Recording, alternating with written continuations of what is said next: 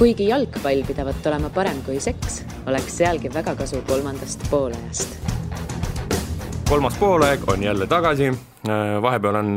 jalgpallis juhtunud erinevaid põnevaid asju. Peamiselt pakub Eestis jutuainet Erik Sorga huvitav, omapärane, ainulaadne üleminek FC Florast Ameerika Ühendriikidesse. Sellest räägime täna. Lisaks võtame luubi alla Itaalia jalgpalli, mis seal toimub. Kuidagi on sattunud ootamatult niimoodi, et 2 Eesti jalgpallurit mängivad Serie A's. Minuga koos, mina olen Kaarel Täll ja minuga koos on täna siin Eigo Kaljurand. Eigo, räägi mulle natukene sellest, et kui võtta Erik Sorga üleminek Florast, kui üllatunud sina sellel hetkel olid, kui sa hakkasid kuulma üldse neid lugusi, et see Eestist on võimalik minna Ameerika Ühendriikidesse. DC United oleks siis see tiim, nagu kuhu ta justkui läks, aga esialgu sõlmis lepingu Lowdown Unitediga, mis on DC Unitedi duubel, väidetavalt ainult sellel põhjusel, et formaalsuse huvides kuidagi oli parem ta sinna registreerida, et siis kohe minna põhivõistkond üle. Kas sa olid üllatunud? Eks ma natuke olin ikka üllatunud, et tundub selline päris suur hüpe mõnes mõttes, et eeldanuks, et tuleb natukene selline võib-olla lihtsam liiga, arvestades vanust ja kõike, et see MLS on ikkagi selles mõttes tasemel klubi ja arvestades, et mis ründajad just seal Ameerikas mängivad, et oleks mõni kaitse läinud, ma võib-olla poleks nii üllatunud, aga Ameerikas on ikkagi see ründesse ostetakse ikkagi päris kõvasid nimesid, päris kõvad nimed mängivad seal, et just ründaja MLS-is, et see osa oli nagu üllatus. Aga selles mõttes igati positiivne üllatus, et mulle väga-väga meeldib, et Sorga just sinna läks, et on täpselt selline liiga, mis saab piisavalt tähelepanu, mida saab näha, mis mängud toimuvad heal ajal, on korralik meediamöll, et minul on ainult positiivsed emotsioonid hetkel selles osas. Aga miks see üleminek pakub nii palju kõneainet? Selles mõttes, et kas siis, ma ei tea, ei mäleta, et varem oleks nii palju üldse arutatud, et eestlasi on läinud ju Eestist Florast samamoodi igale poole,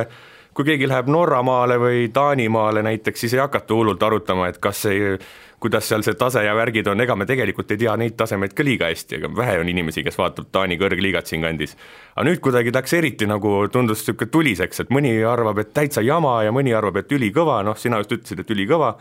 aga samas võib lugeda jalgpallisõprade kommentaare, et mingi jant, et miks sinna ja raha pärast ja ma ei tea, mingid igasugu kummalisi asju käib läbi. Saad sa aru, et kus see tuleb? No ma usun, et see MLS-il on natuke selline naljaliiga maine, et kui sa ise oled ka mänge vaadanud võib-olla, siis ta on natuke selline, et on hirmus kõvad ründajad ja siis on selline Eesti meistriliiga tasemel kaitsjad, selline mulje on jäänud. Et ma usun, et sealt tuleb selline arvamus, et ta ei ole kõige kõvem asi, aga miks on see aplaava üleval on siiski see, et see liiga on alati pildis olnud, et ma ütle mulle mõni Norra liigas mänginud mängija, mitte eestlane, ei tea ühtegi, ütle Taani liiga parim väravrit, ei tea ühtegi, ütle, kes on mänginud MLS-is. Niklas Bentner või kunagi. Niklas Bentner on Norras. Teemo Pukki oli Taanis siis kõva. Jah, aga võtad sealt ikkagi MLS-is tead, et seal mängis Zlatan, sa tead, et seal mängis Rooney, sa tead, et seal mängis Via, sa tead, et seal mängis Gerard, tead, et oli Pirlo, et seal on kogu aeg pildis olnud, et kõik need vanurid on ikkagi ta selles mõttes meedia tähelepanusse toonud selle MLS-i korralikult, et ma usun, et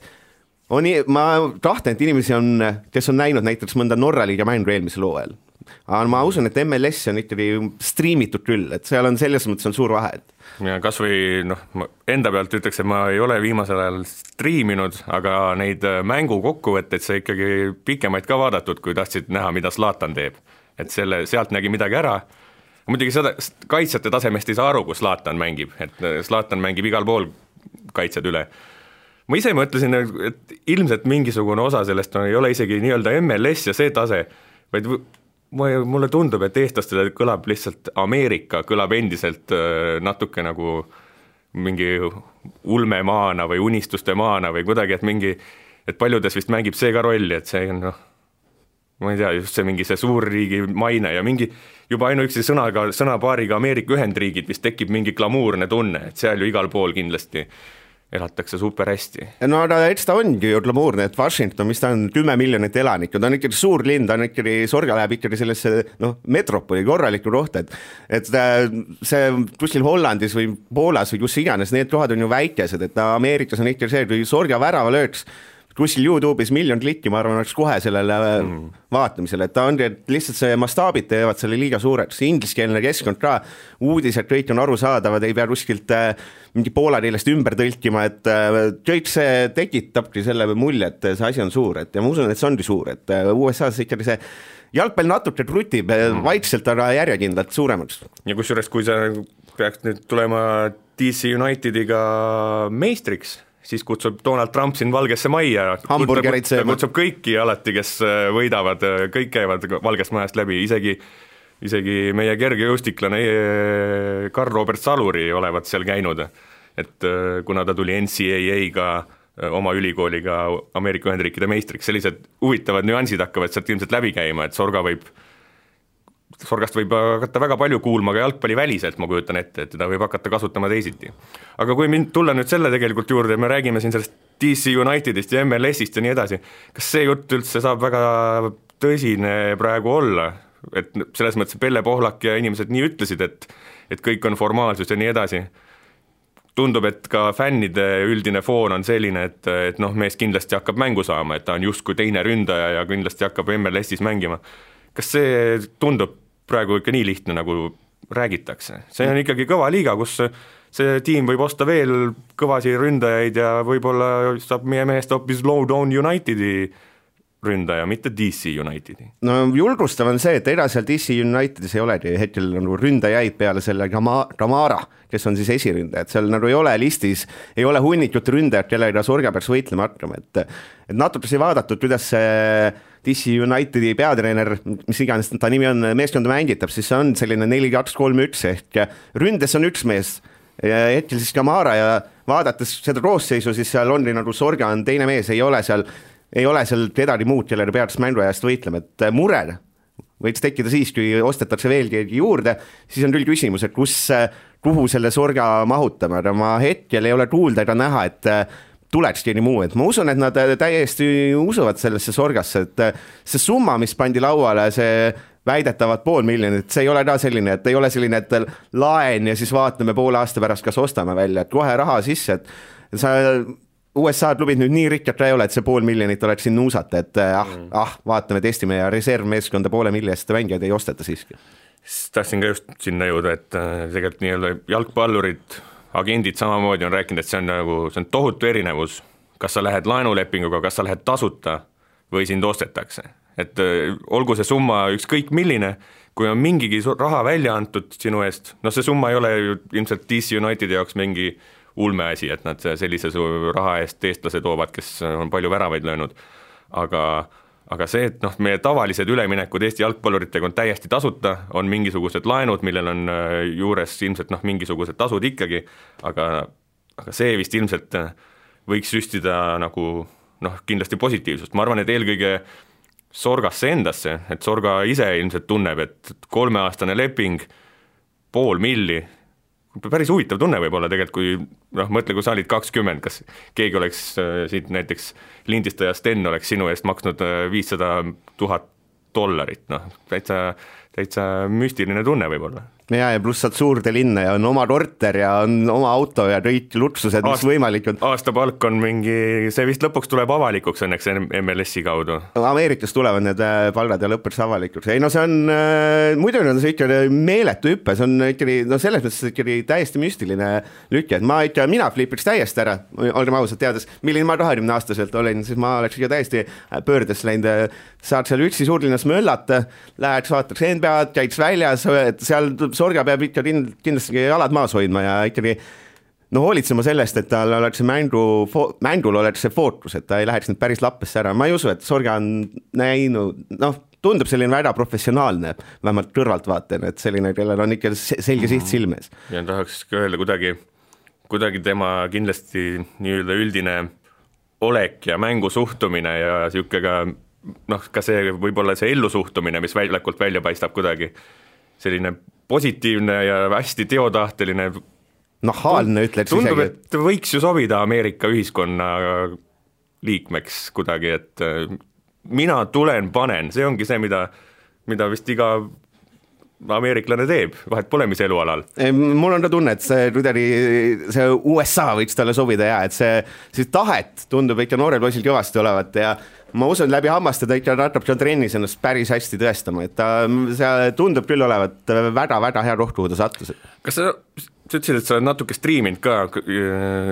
kõik ilmselt vaatasime mingil määral MLS-i siis, kui Joel Lindberg seal mängis. Palju see liiga võib olla tänaseks muutunud võrreldes sellega, et seal Joeli ajal ka kuidagi, see sama jutt tegelikult kehtis, et kuidagi ründajad kõik hakkasid jube efektselt ja kihvtilt mängima, sest neil tegelikult oligi nagu ruumi. Joel ise mängis väga kihvtilt, tegi asju, mida ta tegelikult ei olnud eriti varem teinudki, seal tulid asjad paremini välja kuidagi, muidugi võistkonnakaaslased Thierry Henry kõrval hakkaks mina ka paremini mängima kindlasti. Aga kas see liiga on läinud nagu kuidagi, ma ei tea, euroopalikumaks ajaga? Mina viimastel aastatel, kui ma vaadanud olen, siis minu meelest ei ole, et ma tean, räägitakse, et tase on hirmsasti tõusnud ja kõik särgid-värgid, aga üldiselt minul on ikka see mulje olnud, et seal kaitse on üsna nõrk või mehed on nõrgad, kes kaitses on ja siis on pallid ja mängijad on osavad, et see on täpselt selline liiga, kus ründajal on üsna ideaalne mängida, et seal nagu värav löömine tundub olevat märgatavalt lihtsam kui näiteks Euroopas. Ma ei tea, miks mul on selline mulje ja ma ei ole nüüd vaadanud ka sadu mänge, et oleks selline, võiks öelda, et see on nüüd väga asjatundlik ja kindel arvamus, aga selline mulje on ikkagi väga selgelt jäänud. Mul on jäänud ajapikku, või hästi palju olen mõelnud aastate jooksul, eriti pärast seda Lindbergi minekut, et huvitav, miks ei ole teistel õnnestunud nagu ust lahti saada, et eriti kui tegelikult Lindberg on seal nii-öelda Eesti ikkagi vähemalt sokkeriskenes nagu pilti mänginud kunagi, siis Enar Jääger oli lähedal minemisel MLS-i, aga üldiselt pole isegi väga olnud jutte ega midagi. Ma täitsa isiklikult olen kuidagi, kui ma olen vaadanud näiteks Henrik Ojamaa mänge läbi karjääri, siis mingil hetkel mulle tundus, et issand, kui kihvt oleks teda näiteks näha seal oma sellise tugevuse ja teravuse ja plahvatusega seal kuskil MLS-is ääres mängimas, aga isegi pole nagu jutuks tulnud, et miks meil nii raske sinna saada on, kas ma ei teagi, kas see võib olla, loodame selle peale nüüd, et Sorga võib hakata uksi avama või? No ega seal ei ole ju liiga palju eurooplasi tegelikult, et seal on eurooplasi natuke, on mõned skandinaavlased, paar soomlast on näiteks, eks ole. Ja praegu on paar soomlast, aga ma vaatasin viimase 10 aasta jooksul oli mänginud siin 1, 2, 3, 4, 5, 6, 7, 8, 9, 10, 11, 12 soomlast on sealt ikkagi viimasel ajal läbi käinud. Et seal on raske öelda, miks isegi Lindberg nii-öelda mängud ei toonud seda uut lainet kaasa, et see tavaliselt ikkagi käib nii, et keegi teeb ukse lahti ja siis tulevad järg, et loodame siis Sorga lööb läbi ja tuleb, aga üldiselt seal ei ole eurooplasi nagu liiga palju, et seal on ikkagi kohalikud poisid, siis on päris palju neid ladina-ameeriklasi sealt Kesk-Ameerikast, Lõuna-Ameerikast, et seal on natukene teistmoodi see ülesehitus, et ma usun, et ida-eurooplasi ka ei ole ju väga, seal ei ole nii, et on hunnik lätlasi, et miks eestlasi ei ole, et seal on Skandinaavia turg on miskipärast olnud põnev neile, et loodame, et siis Eesti on järgmine, et see soomlaste case on ka muidugi huvitav, et kõik soomlased käisid kenasti koondises, et seda nii-öelda Lindberg-aegset hirmu ei tohiks ka enam olla, et Lindberg oli tervisega ka ikkagi nagu, see vist ikkagi oli täitsa aus jutt, et see oli raske, see lendamine. Ma usun, et see on raske. Ma ei mäleta, kumba otse raskem on, kas siia, Ameerikas siia või vastupidi, et ma käisin suvel, minu meelest mõlemad olid väga halvad. No mõlemad on halvad, et selles mõttes on võib-olla natuke keeruline on see Sorga, et ta nii terav ei pruugi siin koondise mängudes olla, kui ta on pikk mäng või pikk lend ja pikad mängud on seljad, aga näis. Aga ma loodan ka, et sinna võiks minna, et mulle see MLS selles mõttes meeldib, et ta on hoopis teistmoodi, et ta on põnevam kõvasti kui näiteks see Hollandi liiga minu jaoks, et ta on ikkagi selline teistmoodi, et sul ikkagi Sorga saab seal ikkagi mõne nii-öelda kas või vana staariga koos mängida, see on ka äge ju selles mõttes, et Zlatanit küll ei ole, aga hüpoteetiliselt kui oleks mingi täitsa tõsine jutt ju ikkagi, ma ei tea kui tõsine, aga sinna poole tundub, et keskväljale Luka Modric. No see oleks ju haige, mõtte, sul oleks Modric ja keskväljalt hakkaks Sorgat passidega toitma, see oleks nagu wow, et sellepärast ongi see ma ei tea, ma olen jumas pöördes selle ülemineku üle tegelikult. Lihtsalt täiega oleks nagu mingisugune eestlaslik skepsis kuskil natuke paneb kahtlema selles, et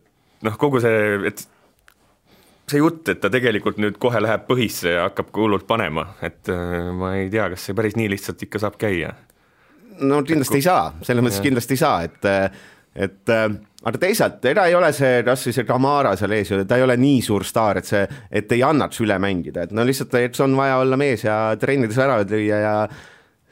on võimalus küll, et oleks seal ees selline mingi superstar ka ründes, teda ei lütteri pingile, siis oleks võib-olla isegi, Rooney näiteks mängiks, Rooneyt sa ei mängi pingile, aga see Kamara, okei, see on eluaeg skoorinud, Norra koondises mänginud, aga natukene on isegi selles mõttes lootust rohkem, kui oleks sellise mõne täiesti huiputäheda, kellest on kellel miljoneid makstakse. Kas see karjäär siis kõige loogilisemat teed pidi niisugune täitsa, ma ei tea, täitsa ennustajaks minna kuidagi, et kas sealt tullakse tagasi Euroopasse tugevatesse liigadesse, ka noored mehed, kes ütleme, näiteks ta ikkagi 20-aastasena sinna läheb, näiteks teeb järgmise paari aastaga nime, kas see pigem loogiline tundub, et see karjäär jääb näiteks sinna, hakkabki seal USA-s näiteks tiksuma niimoodi, et USA-s tugevamatesse tiimidesse, USA-s edasi võib-olla näiteks 10 aastat, või tundub reaalne, et sealt tulla, ma ei tea, Bundesligasse või mida iganes? No vaadates, kuidas see üleüldine loogika on olnud seni, siis väga loogiline ei tundu see MLS-ist suurliigasse tulek, et väga palju näiteid lihtsalt ei ole, et tavaliselt ju, kes on, ütleme siis lähiriikide mängijad, kes on käinud, nad on ikkagi maandunud tagasi tavaliselt Skandinaaviast näiteks. Et sellist väga head näidet just ei ole, et nüüd on, näed, see mees läks Bundesligasse, see läks sinna Premmi, see läks La Ligasse. Zlatan läks Serie A-sse. Seda küll, aga ta ei tundu loogiline, aga samas, et Sorga hästi noor, et ta natuke eristub võib-olla isegi teistest mängijatest, kes seal on nagu üleüldiselt MLS-is, siis ta on ikkagi kõvasti noorem, et isegi kui Sorga, võtame halb stsenaarium, peaks läbi kukkuma, ei saa mänguaega, jääb pingile, siis ta on ikkagi 2 aasta pärast, on ta 22 alles. Ja ma olen üsna kindel, et sul on ikkagi CV-s on see, et sa oled hirmsasti paudutanud väravaid Eesti liigas, sinu eest pandi noorena 2,5 miljonit lauale, et sul on isegi CV on selles mõttes piisavalt kõva, et ta saab ikkagi Euroopasse tagasi tulla, et ta ei ole siis 29 või 30, et ta on väga noor, et see võib-olla ei olegi head võrdlust, et isegi kõik need soomlased, kes seal käinud on, nad on ikkagi nõrsa vanemad olnud enamasti, et ta on selline jah, ei ole tead võrdlust, võib-olla peaks hästi süvitsi otsima, kas leiaks mõne sellise noor mängija, kuidas tal läinud on, kuhu ta tagasi läks, siis võiks öelda, et kuidas see võiks minna, et praegu on selline huvitav, et see on huvitav ja isegi ma ei näekski sellest probleemi, kui ta jääkski Ameerikasse. Ma tahtsin ka just öelda, et see tegelikult seal liigas on võimalik endale väga lahe elu üles ehitada, need palgad, tegelikult jalgpallur käib tööl nagu meiegi, kui sul on super tingimused teha oma tööd, saada head palka, areneda, miks mitte elada USA-s pikalt? Ma ei näe probleemi, see oleks ju äge. Et see mõttes, et on, ja siiski MLS on publikut on ju metsikult, seal on ikkagi ta on ikkagi top 10 liiga maailmas, et ta ei ole selline, et mingi kuskil külaliiga, et ta on ikkagi publiku arvult top 10 liiga, äkki oli 8, keskmiselt mängudel 20 000 pealtvaatajad, see on selline liig 1-le, Prantsusmaa kõrgliigale isegi tema järel sisuliselt, eks ole, et tegelikult see publiku arv ja kõik see näitab, et tegelikult on, lihtsalt Ameerikas on mastaabid nii suured, et seal muidugi on Lacrosse on suur spordiala ja kõik asjad, aga jalgpall, seal on ikkagi tõusuteele ja ma ütlen, et minu poolest võiks ta elu lõpuni sinna MLS jääda, miks mitte, et selles mõttes, et ja Lacrosse võikski muidugi saada mujal ka suureks spordialaks, see on väga lahe. Pole mänginud, kahjuks. Jaa, ma olen vaadanud. Tuleme siis Erik Sorgale soovime hästi palju edu jaksu, tundub ülivinge väljakutse, aga tuleme sealt ookeani tagant siia lähemale meile nii-öelda tuttavamatesse kohtadesse, eriti sinu jaoks tuttavamasse kohta nimega Itaalia, saapakujuline riik, kus mulle tundub, et ikkagi tegelikult kõik ei saa siiamaani, jalgpallisõbrad ei ole harjunud mõttega, et mitu eestlast mängib praegu Serie A-s, justkui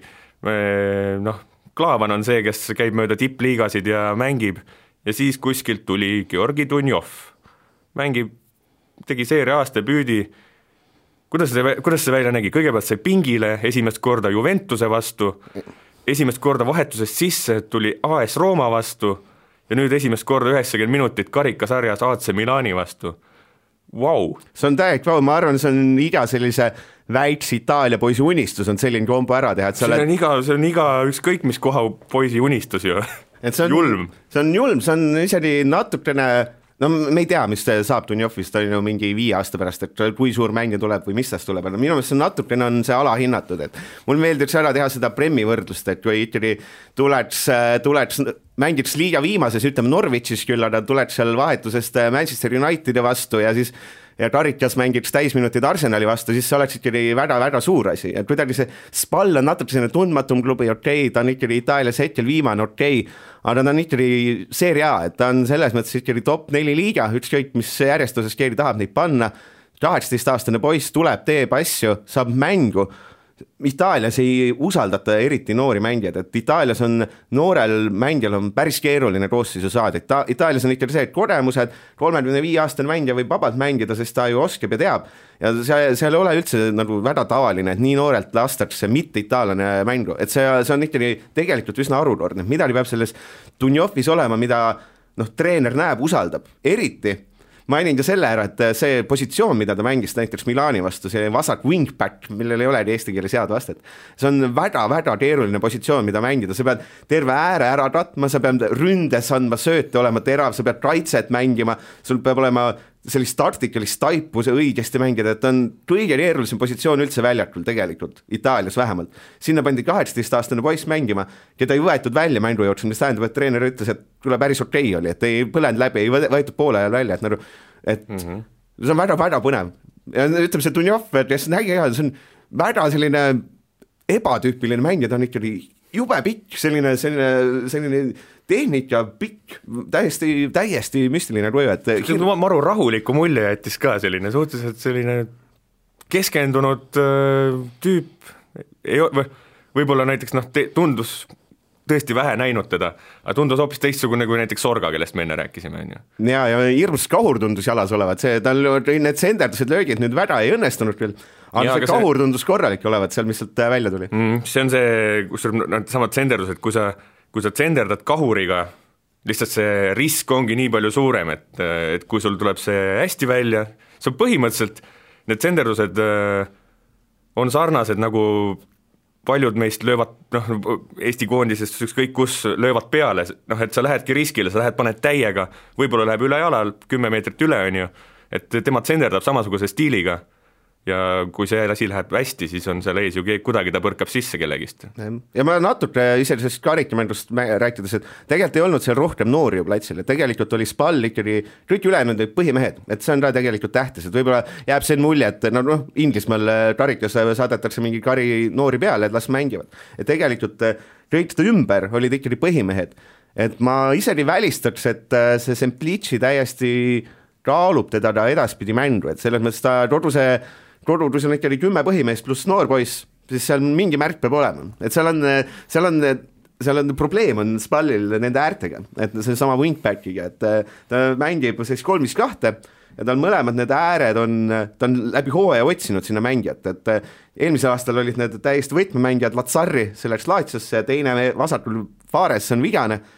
ta on mingi, ma ei tea, ristandsidemed läksid, et ta on läbi hooaja sinna äärtele otsinud tegelikult liigamängudesse kedagi, et seal on mõlemal äärel on 4-5 meest mänginud, ta pole veel leidnud seda, et kes sinna sobiks, et seal on selline vakants on olemas, et Dunjov võib-olla isegi nüüd kandideerib sellele kohale. Tal võiks, huvitav oleks ju, ta saaks nüüd võimaluse mingi teise Spalli vastu nii-öelda, et siiamaani meest kasutatakse ainult tippude vastu. Mis tiim see Spal on? Räägi natuke, mis asja, mida see endast kujutab? Ega me jällegi, enne kui Klaavan läks Itaaliasse, siis ma arvan, et Spalli kui tiimi nimi ei olnud ka nagu üldse kellelegi väga tuttav Eestis. Spal on selline, hetkel on ta selline tark väiketiim olnud, et ta ei ole, sellepärast Spal ei peagi teadma, et ta ikkagi meie eluajal sisuliselt ei ole seerias olnud, et ta on ikkagi aastaid ja aastaid madalates liigades mänginud, et seal on lihtsalt tuli õige omanik, kes oskas tuua putki väga targa peatreeneri, see Semplici, ja Semplici tegelikult ta kuskilt tulevuselt 3. liigast tõstis 2 aastaga siis Serie A-sse ja eelmine aasta jäädi püsima ka, et ta on selline, eelmine aasta lõpetas Spal eespool kui Cagliari näiteks, et ta ei ole selles mõttes väga suvaline, et sa selle aasta liiga viimane natuke oli kadusid, natuke on ebaõnne olnud, aga ikka ta väga lootusetu tiim selles mõttes ei ole, et eelmine aasta mängiti väga tublilt ja seal on päris põnevaid mängumehi.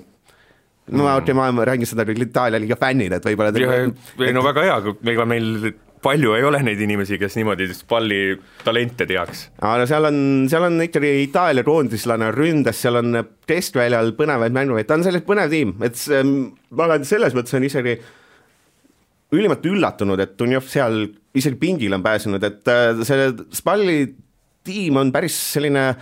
pika pingiga korralikult kogenud mehi, et ma isegi oleks keegi öelnud et Dunjov hakkab pingile saama, siis ma oleks öelnud, et no way, et see ei ole reaalne, et seal on ju nii palju mehi lihtsalt ees. Et ma ütlen, et selles mõttes on ikkagi, mul on küll kõva üllatus olnud, et tundus selline, alguses tundus lihtsalt nali, et okei, et lihtsalt noorele poisile, et Itaalias muidu võib pingil olla rohkem mängijaid ka, et seal on nagu kergem pääseda, et 12 mees, et üldse sinna põllule on saanud, et see on väga-väga suur üllatus. Jah, Rooma vastu ju pandi 1-2 kaotusseisul, kus ikkagi mindi nii-öelda otsima viiki, sellisel hetkel pannakse mängu oma parimad mehed, mis peaks nii olema, järelikult oli nii, see ongi äge. Ja see on, seal on selles mõttes on see hetk või see hooaeg on väga hea, ütleme soodne selle eestlasele, et Spal on nagu selles mõttes kriisis, et nende eesmärk on kindlasti püsima jääda, hetkel ollakse liigas viimasel kohal. No üks võit lahutab nii-öelda väljapääsust. Jah, aga seal on näha, et see peatreener nagu otsib seda koosseisu, et siin on nagu, läheks Spalil hästi, oleks ta 10 praegu, ma ei usu, et Dunjov üldse põllule saaks, siis on vanemad mehed mängivad ees, las olla. Aga nüüd on täpselt see hooaeg, kus on nagu natuke asjad nihkas, ja kuna see treener on Itaalias tavaliselt, lastakse kohe treener lahti, kui meeskond viimaseks jääb, aga kuna Semplici on ikka seal selles mõttes legendaarne mees veel, siis tema saab roteerida, otsida, et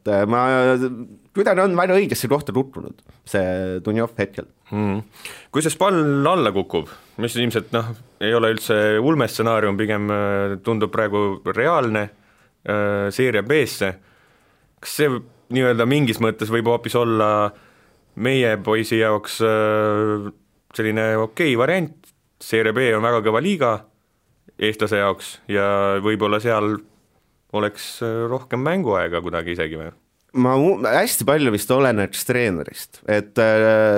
see Semplici on selles mõttes on huvitav. Väljalangemine võib tähendada treeneri vahetust. Jah, et see näiteks, kui teaks, et see Semplici jääb, siis oleks väga okei, et Semplici on ikkagi aastaid noortetreener Fiorentinas, kõik need Bernardeskid ja Chiesad ja need üles kasvatanud, kes on hetkel suured staarid. Ta on ikkagi selline noortega rohkem kokku puutunud mees, et kui sina tahad selline klassikaline Itaalia treener, kelle jaoks on ikkagi väärtustab seda, et see mängija 15 aastat mänginud, on 36 aastane ja teab, mida teeb, siis on keerulisem, et ta on,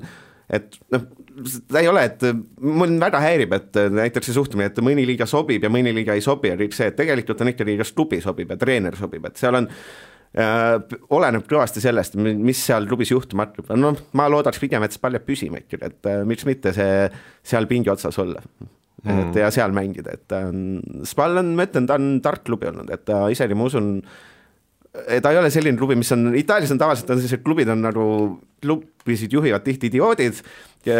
treenerid on idioodid, seal on, selles on väga palju, miks on Itaalia lahe on see, et seal on kaost hästi palju, et seal võib, mõnel klubil võib mingi 6 peatreenerit aastas olla, see on täiesti okei, et 2 mängu minema läheb, siis see Spal on nüüd selline stabiilne korralik klubi ja see on väike mõnus, et see on väga selline, soovitan isegi vaadata Spalli mängi ka, et on täitsa tipp-top tiim. Mis hooaja alguses tundus, et väga tipp-top tiim on see, kus mängib Ragnar Klavan, Cagliari, kõik läks jube hästi, kaotused ei tulnud, võidud, viigid, kõik sujus imeliselt ja siis nüüd hakkab, ma ei tea, nüüd on võidust, viimane võit liigas tuli 2. detsembril, et sellest on juba päris kaua aega möödas. Mis toimub? Oled sa kuidagi asja nagu pidevalt jälginuna aru saanud, et kus see langus tuli ikkagi? No esiteks muidugi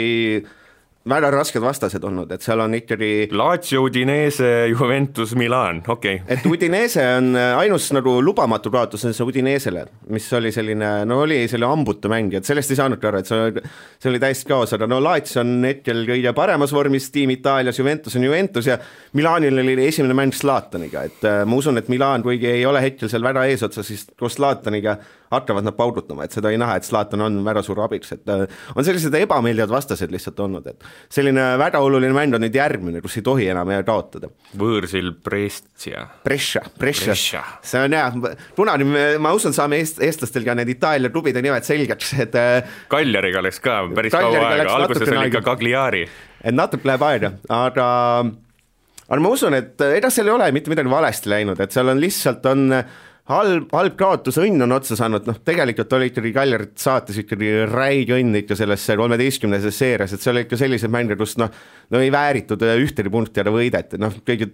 tüüpilisem või hea näide oli see Napoli vastu, kus pealelöögid olid stiilis 31 Napolile ja Cagliari oma ainsa võimalus oli 1-0 võiduks. Et seal on kui sul on ikkagi 10 mängu järjest on räigelt õnne, tõesti pallid lähevad sisse, mis ei tohiks, võtad 3 punkti seal, kus ei tohiks, siis ühel hetkel igasugune loodika ütleb, et see õnn joob ära, sul hakkavad pallid sisse, ise hakkad sisse saama, et see 38 mängu peale tavaliselt tasandub see hooaja peale ära, et ma usun, et lihtsalt et need mängud, mis siin vahepeal võideti teenimatult, siis nüüd on sellised kaotusi saadud teenimatult, et see on täiesti selline klassikaline näide. Eks me selle pika seeria peale olime selles mõttes siiamaani ikkagi loodame, et minnakse euro koha peale välja, aga sa ütlesid, et see asi tegelikult nii-öelda tasakaalustub tavaliselt ära. Selleks ongi liiga on üks väga aus formaat, eks ole, väga pikk ja lõpuks on ju väga selge, et igaüks väärib oma kohta. Mis see koht võib olla, mida tegelikult Cagliari väärib? Kas see on seal liiga keskel, on nad tegelikult natuke alla keskmise või nad on üle keskmise? Mingi hästi äge siin jalgpalliloogika on see, et liigades, et liiga järjestus on tavaliselt enamasti sama, mis on nagu palgatabel, et kõige rikkam klubi lõpetab esimesena, rikkuselt teisena ja nii edasi, et see kõige vaesem klubi jääb viimaseks, see on selline üldine loogika, mis tegelikult päris hästi suures plaanis pädeb, et Cagliari on palgatabeli 8. meeskond, et ütleme, kui nad allapoole 8. kohta see aasta jääksid, siis ma arvan, nad ise oleksid pettunud, aga ma ei näe põhjust, miks nad tegelikult ei võiks Euroopasse jääda, et tegelikult on neil päris kõvasti varu, neil on puudu see eelmise aasta superründaja Pavoletti, kes on selline suur torn, kellest on just osades mängudes puudu olnud, et see mees paudutas ikka igast asendist eelmiste väravaid, et see oli vist Euroopa parim peada mängija, et see oli 10 väravat peada, et sel aastal on 0 mängu kirjas sisuliselt või ta esimeses mängus äkki natuke oli, et selline mees on puudu, eelmise aasta minu meest liiga parim värav, Ranjo on puudu, et sul on kaks tõelist superstaari on meeskonnas puudu ja meeskond on ikka 6. kohal, et ma usun, et nii ühe või teise tagasi tuleb, annab kõva sellise moraali tõusu meeskonnale. Kas sa oled Klaavani mänge vaadates märganud kuidagi mingisugust muutumist, et kas Klaavan on täpselt sama Klaavan, kes näiteks eelmisel hooajal on ta parem, missuguse, mulle tundub eks seal oli see üks eksimused paistavad alati silma ja ilmselt paljudel justkui on meeles see siuke ebaõnnestunud nüanss, kus Ronaldole sai pall söödetud sõbraga 2 peale, tehti seal väike jama, aga milline mulje temast üldiselt on jäänud selle loo ajal? Paneb ta ikka sama ässalt kui muidu sinu silmis? Ei, ta paneb sel aastal ikka paremini kui eelmisel aastal, et mul on tunne, et eelmisel aastal oli sellist väristamist natuke rannarilt rohkem, et seal oli, siis ei olnud teada, kes mängib, eelmise aasta alguses oli 4 keskkaitset, et seal oli, lisaks praegustele meestele veel Romagna juures ja siis Maran otsis alles neid mehi, kes üldse sinna põhilise kaitsepaari võiks moodustada, siis roteerimist oli natuke, kõik need keskkaitsed väristasid rohkem, sel aastal on hetkel on 3 meest koosseisus, üks on väljas, Klaavanil, sisuliselt ta teab, et tal mänguaeg on kindel, isegi see, kas või see Juventuse vastu tehtud valesööt, et issand, aga tegelikult see tuleb niikuinii, kui sa mängid kogu aeg jalgpalli, sa teed selle söödu üks päev lihtsalt. Virgil van Dijk teeb ka selle söödu tegelikult. Lihtsalt tegelikult on oluline see, et mis kontekstis seda tehti, et Juventuse vastu ikkagi oma värava ees taheti madalad või lühikese palliga mängida, et ehitame alt, et ei ole selline, et lööme pika ette või et oleme umbkaitses, et see, et Maran sellised eksimused, ma usun, et annab isegi Anders, et Maran ei ole selline väga väga robustne, et keegi teeb halva päeva, siis järgmine mäng oled crossis just väljas, et see oli selline lubatud eksimus, et võib-olla selles mõttes, sellepärast ongi Klavanil parem, et on vähem konkurentsi mõnes mõttes, koht mänguajad, minutid on kindlamad, et ta on näha, minu meelest on ta ikkagi kõvasti kindlam, et tal sellist julgeb palliga mängida, ei ole selliseid eksimusi peaaegu üldse ei ole silme jäänud, et nüüd see oli esimene, et seal isegi teised kaitsjad, keskkaitsjad olid nagu varem juba mäda pannud, et see on kindlust, muidugi selline klassika on juhtunud, et ta juba vana mees ja võib-olla tulebki aastatega, et selline Itaaliasse muidugi suurepäraselt sobiv, et aastatega lähevad ju kõik mängijad aina paremaks, keskkaitsjad eriti. Mina ka. No kes meist ei läheks, selles mõttes on loogiline. Keegi enam ei jaksagi tegelikult nagu lugeda, mitu korda on Juventus järjest meistriks tulnud, see on mingisugune müstiline, ma ei tea. Ütleme umbes 10. Midagi sellist on ju. Et kas see lõpuks saab läbi või? Kas sellel on, näed sa selles Interis näiteks ikkagi potentsiaalset championit? Jaa, et selline sisetunne ütleb küll, et sel aastal saab see seeria läbi, et ei ole Juventuse mäng liiga hästi käima läinud ja see Inter on ikka hirmus tugev, see Conte on ikka müstiline treener, et ta paneb selle mingi meeskond mängib küll koledalt, see oli mingi nõme, mingi liikumistega jalgpall, nagu vaataks sellist halba euroliiga kossu, ütleme, et samad liikumised, ründe liigub vastu, ründe tagasi, et mingi 3 mängu näed, siis tead, et ülejäänud 30 on jälle samasugused. Ehk siis taktikaliselt tarkusega hoopis, ma ei tea, euroliiga koss on väga taktikaline mäng, ma siis selle ta on selline jah, et taktikaliselt tark mäng, ütleme, ta on selline ühesugune, et seda on natuke puine vaadata, aga see toimib juba hästi ja seal muidugi on, et Lukakule sobib see Itaalia väga hästi, seda on näha, seal on väga põnevad keskväljamehed, osteti 2 Itaalia suurimat talenti keskväljal ehk Barella, silmas tõi Galleris ja siis Sensi, et seal on väga põnevad mängumehed, pluss vaadates, et jaanuaris ka siin otsitakse, tegutsetakse turul, siis on näha, et Inter vist ise, neil on ka see veremaitse suus, et okei, nüüd me peame siia ikkagi meeskonda veel natuke need väikesed audud, mis meil on ära lappima, tegutsema. Et Juventusel lihtsalt natuke keerulisem, Juventusel on nüüd 2 keskkaitsjat on sisuliselt paar kuud väljas, seal on natuke hõre, ründes ei toimi asjad nii nagu võiks, et võimalus on, ja Laitsost ärme räägi üldse, et Laits on nagu Itaalia liiga kõige põnevam tiim olnud tänavu, et seal on see Immobile lööb igas mängus, Immobile on üksilind rohkem kui Milan Rocco, see on täiesti müstilises osas mängija, see peab igast asendist, et seal on, ma isegi Laitsot ei arvestaks välja, et ülejäänud liiga muidu mängib juba lihtsalt Euroopa kohtadele ja püsima jäämisele, aga see kolmik on äge. Väga huvitav liiga selles mõttes, et nüüd ma ei teagi, sellest on saamas üks nagu eestlaste liiga nagu selles mõttes, et see, mida ma ei mõtlen, et eestlasi sinna tohutult mängima läheb, aga see on tegelikult see, mida Eesti jalgpallifännid hakkavad üha rohkem ikkagi ilmselt vaatama veel kuidagi, esiteks harjutakse ära ja nii edasi, et muidu on Eesti ikka olnud väga selline Inglismaa põhine, on see Eesti jalgpalli vaataja kultuur. Eks eestlased võib-olla nii kaua huvi püsib, kui seal on eestlasi, eks ole, et see on üsna loogiline. Aga selles mõttes, et Poom käis Inglismaal, Poom läks ära Inglismaalt, huvi püsis endiselt tegelikult mingis mõttes. Inglismaa jalgpalli, eks siin on juba need ajaloolised see, et isegi mina vaatasin noore poisina Soome pealt ikkagi Briti vutti, et just Liverpool mängis 90ndate lõpus, eks ole. Et see kodu see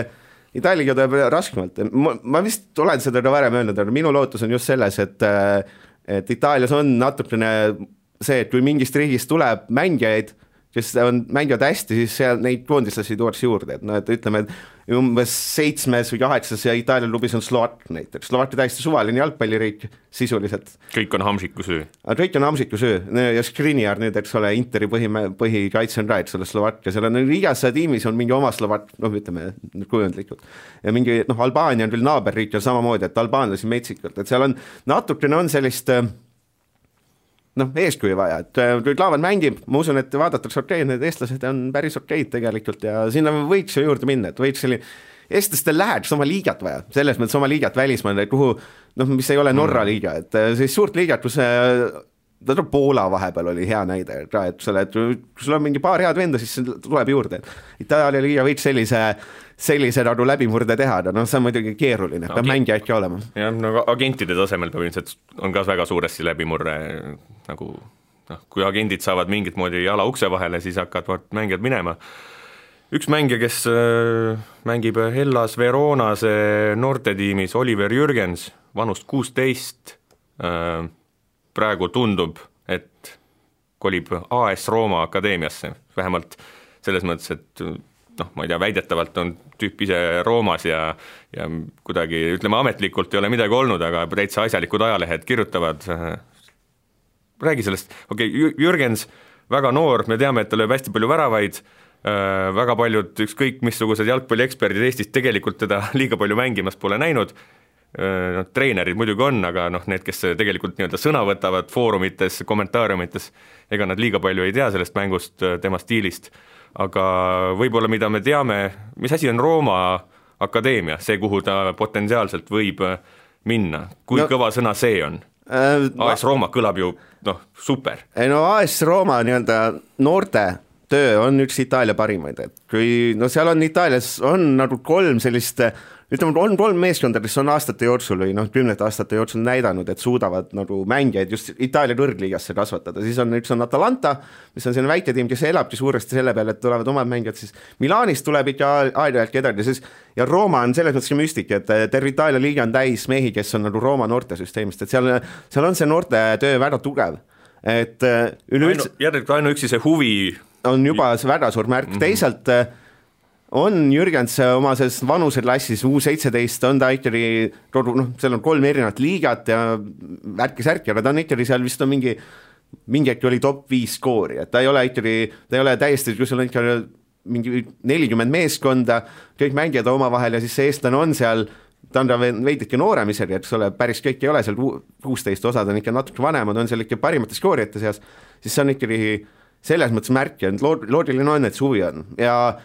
see AS Rooma huvi tundub tõsine, et seda ikkagi kirjutas suur leht, Roomas põhinev suur Itaalia suuruselt äkki 2. või 3. ajaleht, kes tegi eraldi loo, kus pani Jürgensi pildi, et sellist asja, klikkide nimel pole vaja seda teha, sest et Jürgensi nimi ei too seal lehele klikki, eks ole. Ja ei ole selline nagu see Klaavan Evertoni, mis oli selline suvalise fänniblogi suvaline jama, eks ole, et kohe vaatasid, et ei tundu reaalne, siis see Jürgensi teema tundub ikka väga huvitav olevat. Mis sa arvad, kas vähemalt siis Georgi Dunjov, see on selline ka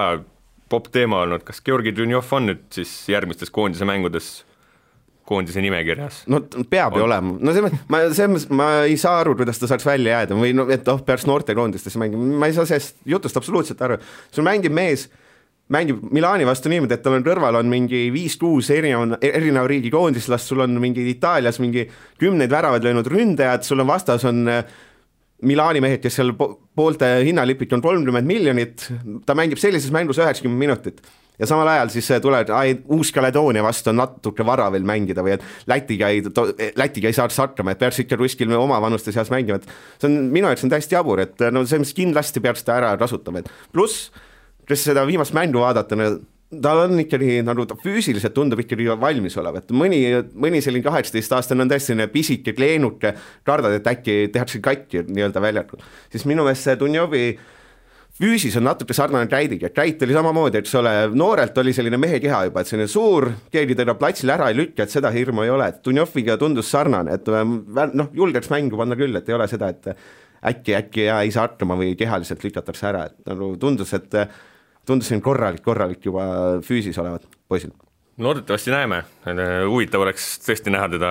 natukene nõrgema vastase vastu kui AC Milan. Jaa, ma loodan ka hirmsast, et ta ikka saab selle võimaluse nagu suurte koondises kohe ära, et ei pea, tema puhul ma ei näe seda, et peaks nüüd ootama või lootma, et anname taks Uus-Kaledoonia vastu 20 minutit, vaatame lihtsalt ära, kuidas ta sobib meie meeste koondisesse, mis meest on üldse, et